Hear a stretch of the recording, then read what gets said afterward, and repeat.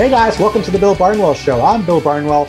Today, joining me, our friend Marcel Louis-Jacques of ESPN, talking all about what went down in Miami with the firing of Brian Flores, what's next for the Dolphins, and which job is most desirable for the head coaching candidates out there. But first, I want to tell you guys about another podcast that gets into stuff, and that is the Mina Kimes Show featuring Lenny. Yes, the podcast hosted by ESPN's Mina Kimes that brings you the latest news and trends in and around the NFL. Join Mina and her guests, including NFL analyst Dominique Foxworth, insider and fantasy football host Field Yates, ESPN Radio's Mike Golick Jr., and yes, even sometimes your friend Bill Barnwell. So if you like X's and O's, analytics, and probably too much dog talk, yes, of course, Lenny is a dog, but give the Mina Kimes Show featuring Lenny a listen wherever you get your podcasts. All right, let's listen to Marcel Louis-Jacques talk all about the situation in Miami. All right, joining me now here on the Bill Barnwell Show, as promised, a regular contributor to this show in multiple stops. Last time we had him on the podcast, we were talking about, I think at the time, the 1-6 Miami Dolphins in the middle of a disastrous season. They dropped to 1-7. We were speculating that Brian Flores might have to have a great second half to keep his job. And Marcel, Brian Flores did have a great second half. They went, I believe, 8-1 after that Bills game, that Bills game in week 8. And Brian Flores does not have a job as we have this conversation. So Marcel, first off, thanks for coming. Thanks for hopping on the show. And second, I guess the quickest place to start is just how surprised were you when you heard the news that Brian Flores, I should say, was out in Miami? Yeah, well, first of all, and I am honored to be called a regular guest on the pod. It's always fun. You know, I always get a bunch of people that text me afterwards. Man, just heard you on Barnwell. It's really cool it's cool to be a part of that. Second of all, man, very surprised. I actually watched the title game with a couple of other reporters down here the other night, and we were all surprised.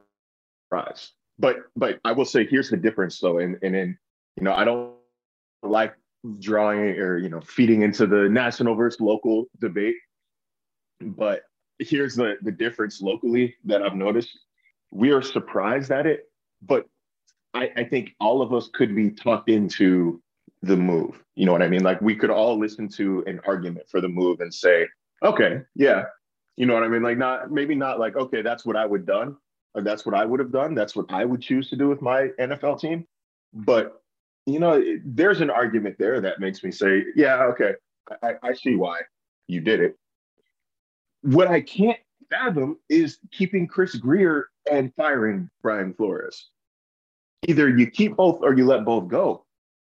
But I don't think I can definitively say that Chris Grier did his job better than Brian Flores did his job.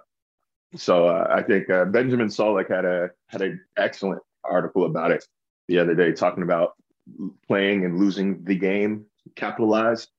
And, Flores didn't necessarily lose the game on the field, but he did get diced up a bit off of it. It certainly seems like it. It felt like, it felt to me like there was definitely some frustration about what happened this year. But I was surprised to see that placed solely, like you said, on Brian Flores' feet. I mean, yes, you could say the defensive pieces the Dolphins have added over the past couple of years have not worked out all that great. Kyle Van Noy lasted one season, left, quickly went back to New England. Byron Jones didn't have a great season.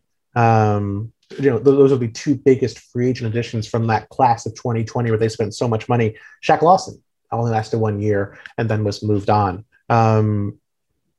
But at the same time, I mean, you watch this team closely every single week. I mean, do you feel like the defense is what's wrong with the Dolphins right now? Or is it, do both sides deserve blame here when it comes to this sort of disappointing season? Like, how much of this do you think is on Flores' performance as a head coach and as a sort of defensive guru for the Dolphins? See, that's kind of tricky because I think that the knee-jerk reaction that Dolphins fans and people who watch the Dolphins are going to say is it's the offense's fault. They got nothing from this offense throughout the year. I think they only ranked better than 21st in the NFL in two major offensive categories. It was passing yards per game, where they were 17th, and third down conversion percentage, where I think they were 13th. Everything else is bottom quarter of the league. This offense was bad, below average at best, bad at worst. And there's not really a lot of other ways to spice it. But at the same time, we knew that. We knew that going into the season. So if you take their splits from week 1 through 8 and juxtapose them with the splits from week 9 through 18, when they went 8-1, their offense got marginally better. Marginally better. I'm talking, 85 rushing yards a game to 92 rushing yards a game. You know what I mean? It's not like there was some revival. It was the defense suddenly started playing like we expected them to play in the first half of the season. So, yeah, the knee-jerk reaction is saying, it's the offense's fault. They didn't do anything on that side of the ball all year. But that's always who they were going to be. This was always going to be a defense-first team. And that defense was one of the worst in the NFL in terms of, I think they literally were the worst in the NFL weeks 1 through 8 in points allowed per game and in yards allowed per game. So really, the defense put them in that hole, man. They put them in that 1-7 hole. They also brought them out of it. But so, like I said, it's kind of a tricky blame to place there. But I do think that they share the blame a little more equally than people might be giving them credit for. Mm-hmm. I mean, it certainly feels that way. It wasn't like the defense was the unit we saw last year, where they were just really dominant for long stretches. That team was 6th in the NFL in points allowed per game. This year's Dolphins team 16th in points allowed per game, 22nd, of course, in offense. The offense still, I think, I would agree that it's definitely a significant part of the problem, but the defense not totally faultless, certainly when it comes to how they played in 2021. When it comes to the sort of the reasoning why you think the Dolphins chose Flores over chose Grier over Flores, I should say. How much of it do you think is Chris Grier having been a part of this organization for so long? Like, is there a familiarity element to it that you think led the Dolphins and led Stephen Ross to go with his general manager over his head coach if there was a disagreement and a breakdown in their working relationship? Yeah, man, he's a survivor. That is the best way to describe Chris Grier. He's like, and I'm sorry if I spoil the series here, but like, guys, it's been a long time. You should have been caught up by now. He's like Littlefinger, minus the his season 8 comeuppance has not yet arrived, but he's like Littlefinger, where you're like, wow, how does this guy keep surviving? How does he keep being around? He just knows he's a people pleaser. That might be his best and worst trait, but that's really why. And when you look at Flores, or why they let Flores go, hearing from Stephen Ross yesterday, man, he didn't list a single football reason in his Zoom call yesterday. I asked him verbatim. I said, look, you've spoken a lot about the talent on this roster. What more do you think that this team could have accomplished as currently constructed? And he went right into collaboration and communication. So that just tells you everything that you need to know there, that this wasn't really a football move per se.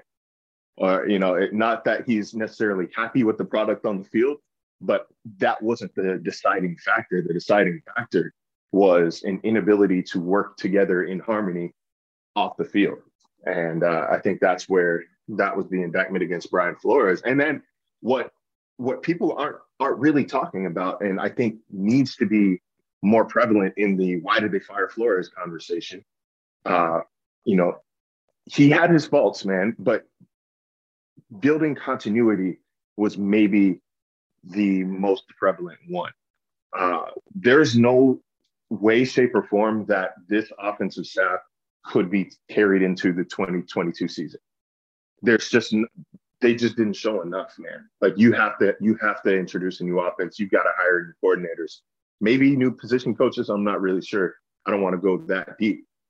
But if you hire a new offensive coordinator, then we're talking about 5 offensive coordinators in 4 years, including this weird co-offensive coordinator phase that somehow didn't work. Surprise, surprise. this year, like go figure, man, something that no other team does in the NFL that didn't work. But so you're talking about 5 offensive coordinators in 4 years. You got to hire a new O-line coach. I know I said I don't want to talk about position coaches, but worst unit in the NFL, you got to hire a new O-line coach.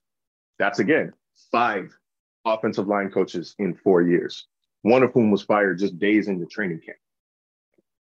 You know, that the only side of the ball that really is being treated with a lot of continuity is defense, where Josh Boyer was the only returning coordinator this season. So, like, I don't know if he has the pull. I don't know if he has the allure of the job, has the allure to hire a good offensive coach anymore. Like, I think that rather than put up with another mediocre hire, they just said, let's wipe the board clean. And it's harsh. It's a harsh reality. But again, you can't just have 5 offensive coordinators in 4 seasons, man. Like, that's not helping anybody out.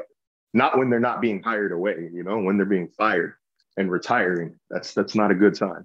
Right. You know, I think if it was just you're a factory for opposing teams, like the Sean McVay situation in Los Angeles, that's one thing. But absolutely, I mean, it felt like, you know, they were constantly searching for an answer on offense over these last few years. And Ryan Fitzpatrick gave them a bit of an answer in 2020.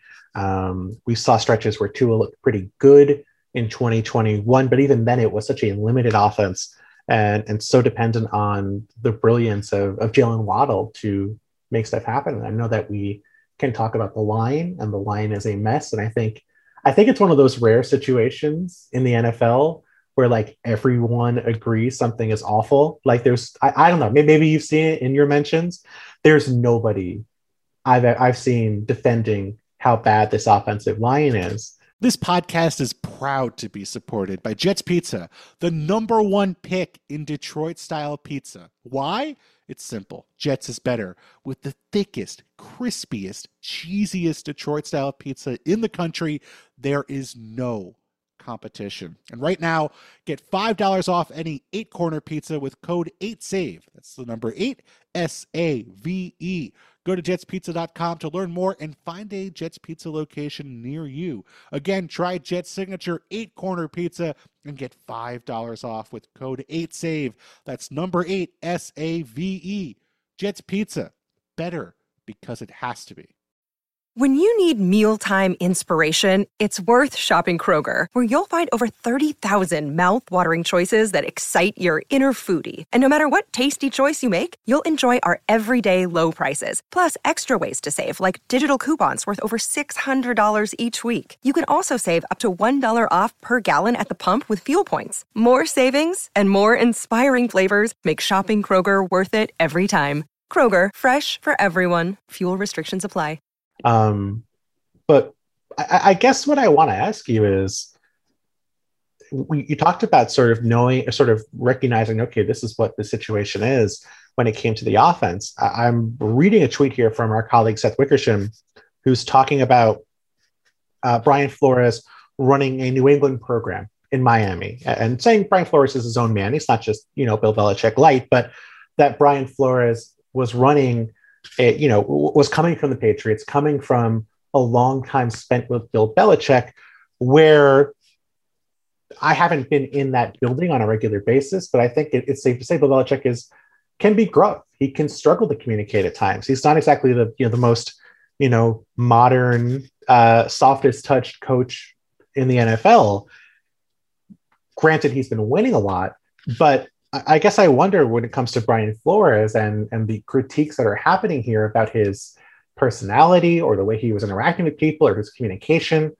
Like, do you think the Dolphins signed up for something different than this? Because it feels like, if they wanted a guy from the Patriots where this is how things are conducted, where there is that sort of, the buck stops here, it seems weird that they would be upset about it now after 3 seasons. Yeah, I mean, it would be negligent on their part if they hired Brian Flores and expected his personality to be different than what it actually was. Like, so I think they knew, like, who Brian Flores is, man. Like, I did a story on his relationship with his uncle, and even his uncle said since he was a kid, he's always been a very serious person.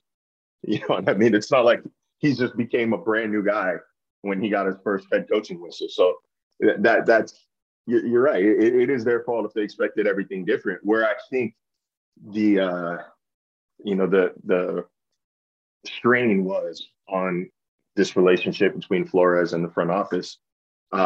It just shows you how impactful your quarterback decision is when you draft a quarterback, when you anoint a guy, your franchise guy, your franchise hopeful. You get that right, everything else is hunky dory. They got Tom Brady. I don't care how mean Bill Belichick is, man. You got Tom Brady for 20 years. You're gonna be all right. When you've got Tua, especially if you've got a head coach who didn't necessarily want Tua and doesn't necessarily have the background of developing quarterbacks, then there's a little bit of a disconnect. When the next guy taken is already a bona fide superstar, then there's going to be a little bit of disconnect. And then finally, when you are the one who has to answer the questions, you are the one who has to answer the trade rumors, the why didn't you draft, the is there any regrets, and not the guy who actually made the decision, then yeah, there's going to be a little bit of bitterness. And I think that is that's ultimately what we saw here is, maybe, and I'm not saying this is bona fide the reason why, but maybe if Chris Grier was a little more available a little more frequently to take the heat on some of these roster personnel questions, then maybe there would be a little less of a disconnect. But, that is just my humble opinion there. But I know if I wanted player Y and the guy in charge picks player X and then won't answer about why they picked player X and won't answer about why there's trade rumors surrounding player Y, I would be a little annoyed too. We're only human. Of course. I don't like it when people criticize me on Twitter for stuff I actually said, let alone stuff that I didn't do. Like I'd be feeling that. I mean, it feels like it feels like, there are legitimate criticisms of Brian Flores, but I guess I wonder, and this is maybe an impossible question to answer, but I'm going to ask you to answer it anyway. Like with the Dolphin situation, let's say they had the same record, they were 9-8. Let's say they had the same point differential, but let's say the problem with this team was the defense, and the defense was a big problem. And let's say this was maybe a team like the 2018 or 2019 Texans, where it was Deshaun Watson playing at a high level and the other people around him were not playing at a high level. Maybe he had some help. Maybe Jalen Waddle is the DeAndre Hopkins in this scenario, but the defense is not playing at a high level. Do you think the satisfaction around having picked the right quarterback would have been enough for Brian Flores to keep his job in this situation? Like, do you think that it's just this general malaise over having not maximized this window with all these draft picks and all these high choices has led to this frustration? If they made the playoffs, then maybe. If they didn't, then you're stuck in okay, we've got a bright spot here, but the thing that this coach was brought in to do, he's not doing it. Especially after showing that it was possible in the year before and bringing around a lot of the same nucleus, the same core of players. I think it would be considered a problem. But I mean, there's also, unless Stephen Ross was lying to us, which, people, team owners and GMs and coaches never do. So we'll leave it at that.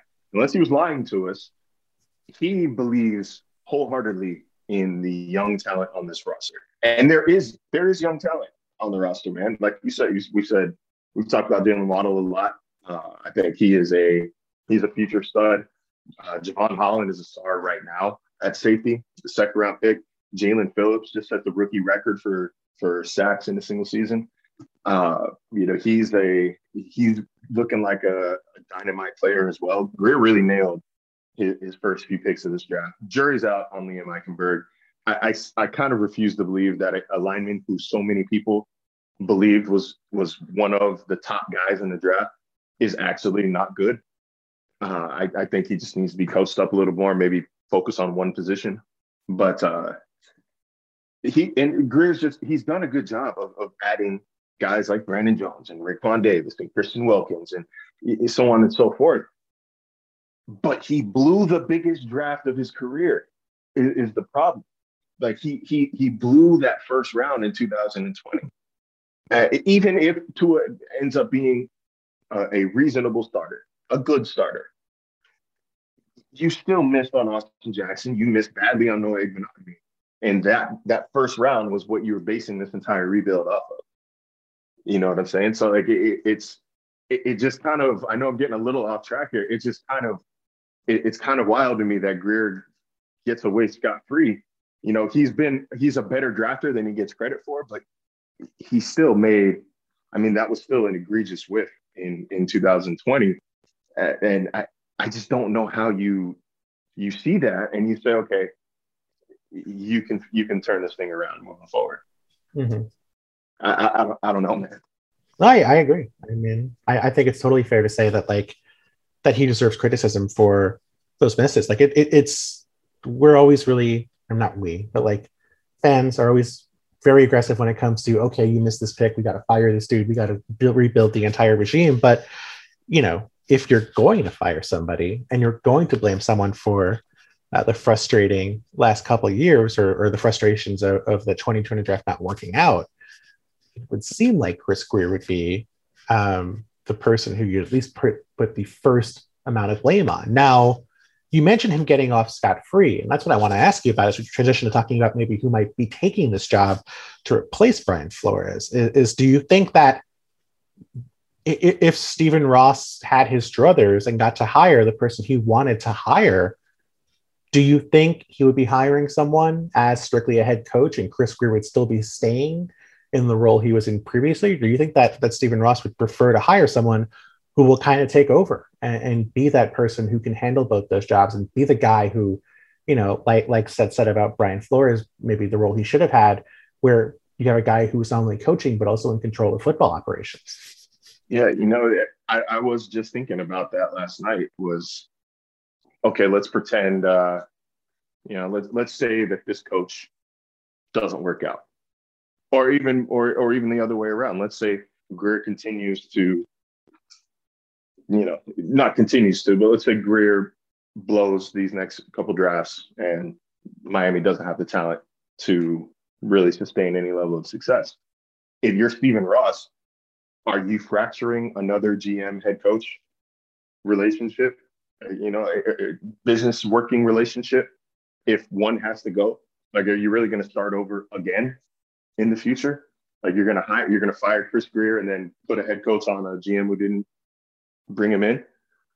Or are you going to say, okay, is there a world where, okay, this coach didn't work out, but we still believe in Grier moving forward. Let's do this cycle again. I think that Ross is really, really heavily banking on this next head coach working out with Chris Grier. And I think he's really putting all the cards in there because you just can't keep doing this. And after a while, you've got to find the common denominator here, right? And like, if you guys haven't made the playoffs since 2016, and there's one guy who has been here since 2016, you know, like, math was never my strong suit, but come on. It seems pretty straightforward to me. I mean, you know, I don't think it's as simple as saying, oh, firing Chris Grier is going to solve the Dolphins' problems, because I don't think, you know, we necessarily know that's the case. But I do think there are the questions of, okay, you know, what sort of person do you want to target? Like, are you going to target someone who you think is a very good communicator? Or are you going to target someone who is going to absorb that power? Are you going to target someone who, you know, has experience? And I think we've heard the reports today, I believe, was that Stephen Ross is looking for possible coaches who have a track record of NFL success. Now, the first guy who I think came to mind for a lot of people, myself included, when it came to this job, is Jim Harbaugh, who Stephen Ross tried to hire in years past before he went to Michigan. Now, Stephen Ross is a big Michigan donor. I think one of the reasons Jim Harbaugh is there is because Stephen Ross made that deal happen. But Marcel, I know the Dolphins have denied that Jim Harbaugh is going to be in the running for that head coaching position. You also told us that owners and general managers do not lie. So maybe let's pretend that they made a mistake and maybe they thought we were talking about John Harbaugh and not Jim Harbaugh. Is there any chance that you think Jim Harbaugh is involved in this discussion? And if he's not, who do you think they're focused on here? Common mistake. Jim and John. It's just very similar. Very easy to. It took me years to figure out which one is which. I think that's a very hard one to walk back if you're Stephen Ross. Not that he necessarily cares, but at least not in my opinion. I don't think he cares if he has to walk it back. But it is. He took a very stronger than necessary stance against hiring Jim Harbaugh, if that's truly your intention all along. I think, though, that bringing Jim Harbaugh in kind of ties in with that scenario we were just discussing a few minutes ago, in that I don't think you bring Jim Harbaugh in and don't give him some sort of personnel control. He's one of those big name college coaches. You don't bring big name college coaches with cushy salaries and guarantees to the NFL without sweetening the pot a little bit. And you sweeten the pot, by giving them personnel control. And that would undermine Grier. And then that has mess written all over it once again. So that would be, it would heavily change and alter the dynamics in this building if they do that. But I'm going to take him at his word here and say no to Jim Harbaugh, because I think that offense is once again the priority. When you look at how this league is set up, if you can't score points, if you can't run it up with the Packers and the Chiefs and the Bills of the world, good defense is only going to get you so far. I think sport betting online or .eg, whatever that the emails, all my beat writers know what I'm talking about. The weekly odds that you get 4 times a day listed Brian Daboll as the favorite to land the Dolphins head coaching job. They just requested, Adam Schefter reported, they requested to interview him on Tuesday. Not sure when that interview is going to be, but the request came through. They also, names escaping me right now, I know you're better than me at this, they requested the 49ers offensive coordinator as well. I think that there's a clear focal point as to what needs to improve this offseason. They've got $80 million to spend. They have it ranked in the top 10 in total yardage since 1995. I assume I could speak and count at that time, but I don't know. I was a wee lad the last time they had a actually good offense. I think things have to change here. And I know that's kind of what they wanted with Adam Gase. But I feel like that's going to be the focus here. So if I am Miami, I'm going to try to lock in on Brian Daboll. He's familiar with the organization, was the offensive coordinator in 2011, learned a ton since then, worked under Bill Belichick and Nick Saban. But I could personally say, just from my experience with him in Buffalo, full disclosure, of course, with my experience with him in Buffalo, he is only Belichickian when the camera is on. Off the camera, he's got to be the most likable coach I have ever interacted with in the NFL across 3 franchises. I mean, they're a guy that truly cares, a guy that is personable, he is funny, he is insightful. He's not a jerk. He's not your typical Belichick and Saban disciple. I think it could work, but that's who I'm honing in on. If I am Stephen Ross, I'm keeping a close eye on the Bills' playoff run this postseason. Mm-hmm. I mean, it makes total sense. I mean, Brian Daboll, like you said, has that background with Tua Tagovailoa, certainly a track record of success with the Bills. I mean, even if the offense was not maybe quite as explosive as it was a year ago, I mean, still one of the best offenses in all of football, and an offense that certainly The development of Josh Allen does not require me to go into detail. If you've watched the NFL over the past 4 years, you've seen how much Josh Allen has improved from the guy he was when he got to the Buffalo Bills organization. Other guys out there, I'm looking at the same odds you just mentioned. Doug Peterson, former Eagles head coach, Eric Bieniemy, Byron Leftwich, Nathaniel Hackett. Obviously, a lot of offensive-minded coaches. But then again, I think about the Bills and I think about all the work they've done on offense, and the head coach they hired is Sean McDermott, old school defensive coordinator from Carolina and the Eagles. Do you think they have to hire an offensive-minded head coach because of the circumstances they put themselves in? Or do you think the fact that the Bills have been able to make it work with McDermott and Dable as the OC means there is another path to this? I don't necessarily think they have to hire an offensive-minded head coach. But if you do hire that defensive-minded head coach, they need to have a name in mind for their offensive coordinator who probably is experienced in revitalizing dead offenses. You know what I'm saying? Because the offense is dead right now. It needs a complete overhaul. You need to bring somebody in with a track record of turning that around. And I think that's also where Brian Dable kind of comes in, because the first year he was there, first two really, the Bills offense was not good.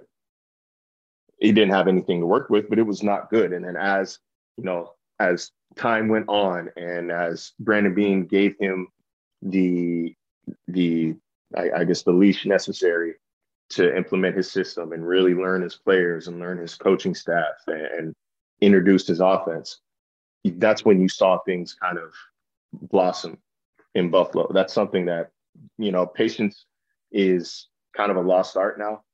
And it's not something that any of Dable's other stops really afforded him. But I think, as the head coach, you get a little longer leash than you do as a coordinator. And I think after a couple of years, if he and Grier are on the same page, add a couple pieces to that offense, and bring in somebody on defense then who can run it, who bring in an established name on that side of the ball, then I think that you're setting yourself up for some long-term success here. But no, like you said, it doesn't really have to be an offensive-minded coach. But if it's not, then somebody needs to be brought in with experience of being that kind of shot in the heart, that adrenaline shot for a fledgling offense. Another day is here, and you're ready for it. What to wear? Check. Breakfast, lunch, and dinner? Check. Planning for what's next and how to save for it? That's where Bank of America can help. For your financial to-dos, Bank of America has experts ready to help get you closer to your goals. Get started at one of our local financial centers or 24/7 in our mobile banking app. Find a location near you at bankofamerica.com/talktous. What would you like the power to do? Mobile banking requires downloading the app and is only available for select devices. Message and data rates may apply. Bank of America N.A., member FDIC. So, speaking of the offense, can I give you my idea for the 2022 Dolphins that no one else in the NFL does? I want to hear it. Co-head coaches. Get 2 head coaches. Let them don't tell the media who the actual head coach is, who's actually making the decisions. So it'll be more of a mystery as the season goes on. That's my out of the box solution for the 2022 Dolphins, based on how successful the 2021 Dolphins offense was. That's incredible. That is incredible. I love a cohabitive system. Just everybody is equally responsible. Everybody is a head coach. Yes. That's the way to do it. Draw names out of a hat for who goes to the podium every week. Nice. But it won't be Chris Grier. We've discovered. Yeah, I promise you that. So with these 5 other jobs that are out there, the Jaguars, the Raiders, the Broncos, the Bears, and the Vikings. I guess the Raiders, we don't know. It wouldn't be shocking if, given that they made it to the postseason, Rich Bisaccia did get to keep that job. He's currently the interim coach. Let's say Jaguars, Broncos, Bears, Vikings. Of those 4 jobs, Marcel, which one do you think is most appealing to the top tier head coaching candidates that are available in the NFL right now? Oh, I think it's hands down Denver. Really? I think it's hands down Denver. I love what they have on defense. I think they've got pieces on offense. They basically got it right. They're ready to compete if they had a quarterback. And obviously I think it's easier said than done, but I think there's enough there. And there's enough young talent there that you can do something. You can do something special. I'm also a little, I'm a little partial to Jacksonville because I like Trevor Lawrence, and I think you have a quarterback in place already. Same more or less goes in Chicago, albeit with just a little tougher of a division than the AFC South. I mean, shoot, you can already beat the second best team in the conference as is. Yeah. I think the Jaguars are in a pretty good position there. Then I would go, I would say I would put Chicago over Minnesota there, just because I think you've got the quarterback in place. Minnesota is a little closer to a teardown than Chicago is. I think Chicago is right now in the process of building back up. Well, Minnesota, I think they officially came to terms with the fact that the team as currently constructed, it doesn't work. And I think that's a lot more effort. It's a lot more work, albeit with a patient owner, but it's a lot more work than I think you would have in Chicago, especially if you're a believer in Justin Fields. Yeah, I think absolutely. You have to be someone who hopes that Justin Fields or expects Justin Fields to be a superstar to take that job in Chicago. Yeah, the Vikings are such a weird one because I think they have the most talent. Maybe the Broncos have more talent, but the Vikings have at least a competent quarterback in Kirk Cousins and certainly talent on both sides of the football. But they're in such a weird spot because it feels like they're in the rare sort of situation where their fans want to rebuild. There are teams that do trade a bunch of guys and start over, and some fans are into it, some fans are not. But it feels like that fan base is just so sick of watching that team play heartbreaking games every single week that they want to move on. They want to start over. And that's not that common in the NFL to me. No, and I'm going to go cross sport a little bit here, but I used to have this debate with my college roommate, who is ironically, he's a Vikings fan, but we had this debate about his Dallas Mavericks. And I'm a Sacramento Kings fan. He would constantly make fun of my team for playing, not playing in any meaningful games. And so sort of as a defense mechanism, I argued that I think it's just as bad to be that purgatory team, the one that's constantly either you're a first round exit or you're right on the bubble. Because at least when you're bad, you can get a high draft pick and convince yourself that there's hope for the future. When you're in purgatory, you know what your ceiling is and you know what your floor is. Okay, we're going to make the playoffs. We're not going to win a game, or we're going to be a game out every year. But then also your picks are a little farther back, where your salary cap situation is a little more convoluted. You don't have the flexibility to really improve that much. I think that's what the Vikings are right now. They're a purgatory team. So I don't blame them for seeing this product for the past, how long has Kirk Cousins been there? 4 years now? Mm-hmm. 4 or 5, yeah. 4 or 5 years for seeing this product and thinking, okay, I think we have, you got your one fantasy run here, thanks to a ridiculous play by Stephon Diggs. Mm-hmm. Kirk wasn't even the guy then, but you've seen, it was the same basic roster construction. You've seen your ceiling here. You've seen basically what your team's going to do year in and year out. You're not going to win big games because Kirk Cousins doesn't win big games. I would want something different too, even if it means watching some dirt for a couple of seasons. I think somebody's going to want to trade for Kirk Cousins. Hell, if you take over, whoever takes over the Broncos job might be able to talk Elway into trading for Kirk Cousins or whoever it is in charge over there. I think Kirk would be, for a team that thinks it's a quarterback away from contending, I think that you can bait and switch him a little bit there. That you bait the 360-yard Kirk Cousins, bait the Sunday 1 p.m. Kirk, and then give him Monday at 8:30 Kirk. The old Kirk Cousins okie doke is what you're suggesting. The Vikings should do. Yeah, like somebody's going to take him. Like you can get out of that. Mm-hmm. Dalvin Cook, I believe his contract either just kicked in or it's about to. You can make a decision what you want to do there, but he's a star. When he's healthy, he's still excellent. He's guaranteed to miss a couple games a year, but when he's healthy, he's one of the best playmakers in the NFL. You can either keep him and have that, or somebody's going to trade for him. Somebody will part ways with valuable assets for him.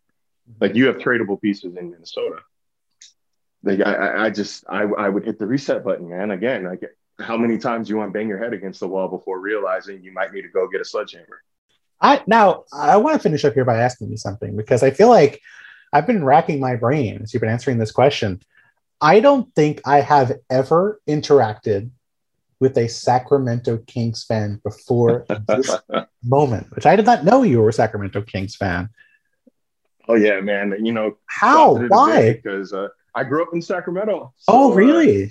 Yeah, I was around when they were actually good, when they were the world's favorite team, man. Maybe not America's, but the rest of the world loved the Sacramento Kings because half the roster were European players.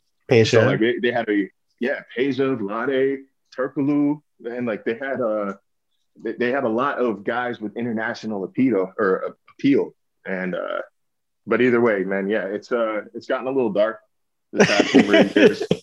I almost got into several fights in college. I've scrolled through my Facebook memories, man. Like, I'm seeing a lot of arguments about the Kings moving to Virginia Beach and Seattle.